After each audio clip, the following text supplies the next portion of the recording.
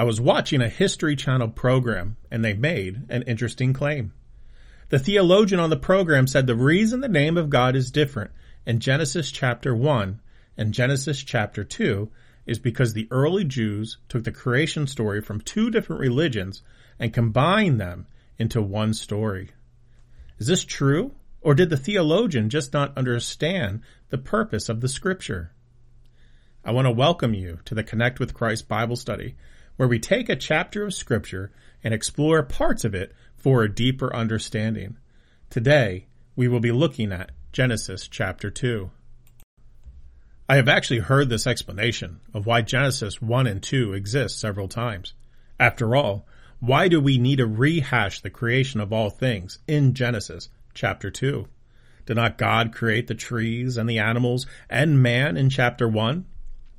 The big misunderstanding about what is going on starts when you compare the Bible's account of creation versus the account of creation from most other cultures.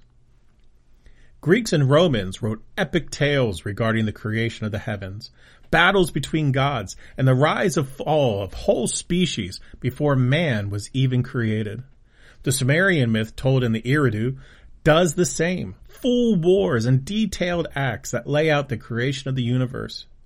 Most religions fill books and novels and plays focused specifically on the creation of the world, how their specific deity arrived at the powers to be able to create it, and how some even actually created some specific landform that they can point to and say, see, that is the evidence.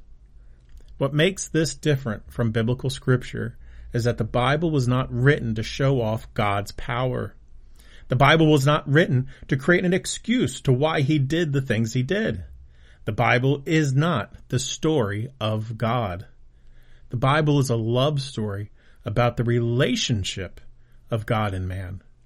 With that understanding, the creation of the universe can be boiled down to a simple chapter. God created the universe. Its purpose is for man, and that is all we need to know.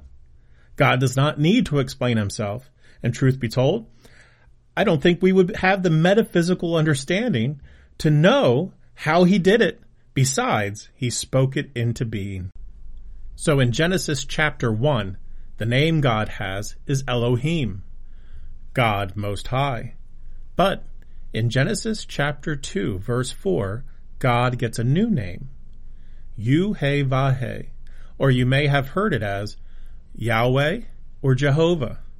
The truth is, we don't exactly know how to pronounce it because ancient Hebrew was not written with vowel sounds, and the name has not been spoken since ancient times. But we add vowels to the written Yuh-Vah to make it sound like Yahweh or Jehovah. Genesis chapter 2, verse 4. These are the generations of the heavens and of the earth when they were created, in the day that the Lord God made the earth and the heavens. We can see here the new name of God. In our scripture it says Lord God, but what it really is Lord, Yahweh or Jehovah, God, Elohim. It is added here because God is letting us know his personal name. God wants to change his persona from a distant God on high, Elohim, to a personal Lord that knows and meets with his creation, Jehovah. You can see this motivation of being a relatable God throughout Scripture. When God speaks to Isaac, Jacob, Moses, and their descendants, he does not say, I am the Elohim. He does not say, I am the God Most High. He says, I am the God of your fathers. I am the God that led you out of Egypt. I am the God that hears your cries. The Bible is the story of God's relationship with man, not a book expressly to make us impressed by the work of God. It is a love story of how man tries to learn how to love God, and God tries to help man to stand at his side. The culmination of this will be the wedding feast mentioned at the end of Revelation. The letters of Paul speak of the church being Christ's bride and Christ being the bridegroom. The Bible is a love story.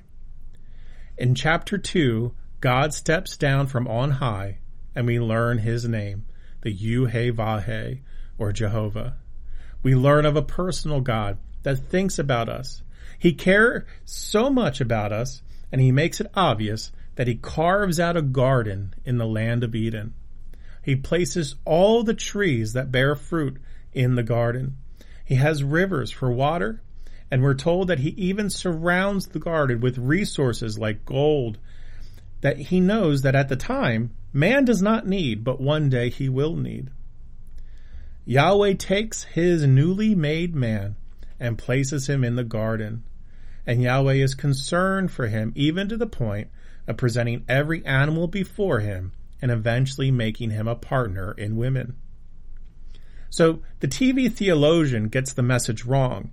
It's not that there's two different gods being combined into one story. And I want you to think of it this way. If we were talking about a U.S. president, Chapter 1 is the story of how the president runs the country. Chapter 2 is the story about how the president comes to his men and prays with them and talks to them and shows them how much he cares about them. So God spends chapter 1 to let us know that he is powerful enough to create the universe. Chapter 2, God steps down from heaven, carves out Eden, and introduces himself to man. This is the beginning of a love story that has many twists and pitfalls. Please join me as I end this lesson in prayer. Lord, thank you for the heart that you put in us and the heart that beats in your chest. Your divine desire is that we live together in fellowship and love. And I thank you for Christ Jesus, who is the embodiment of your love and whose sacrifice makes your loving fellowship available to all people. In Jesus' name we pray. Amen.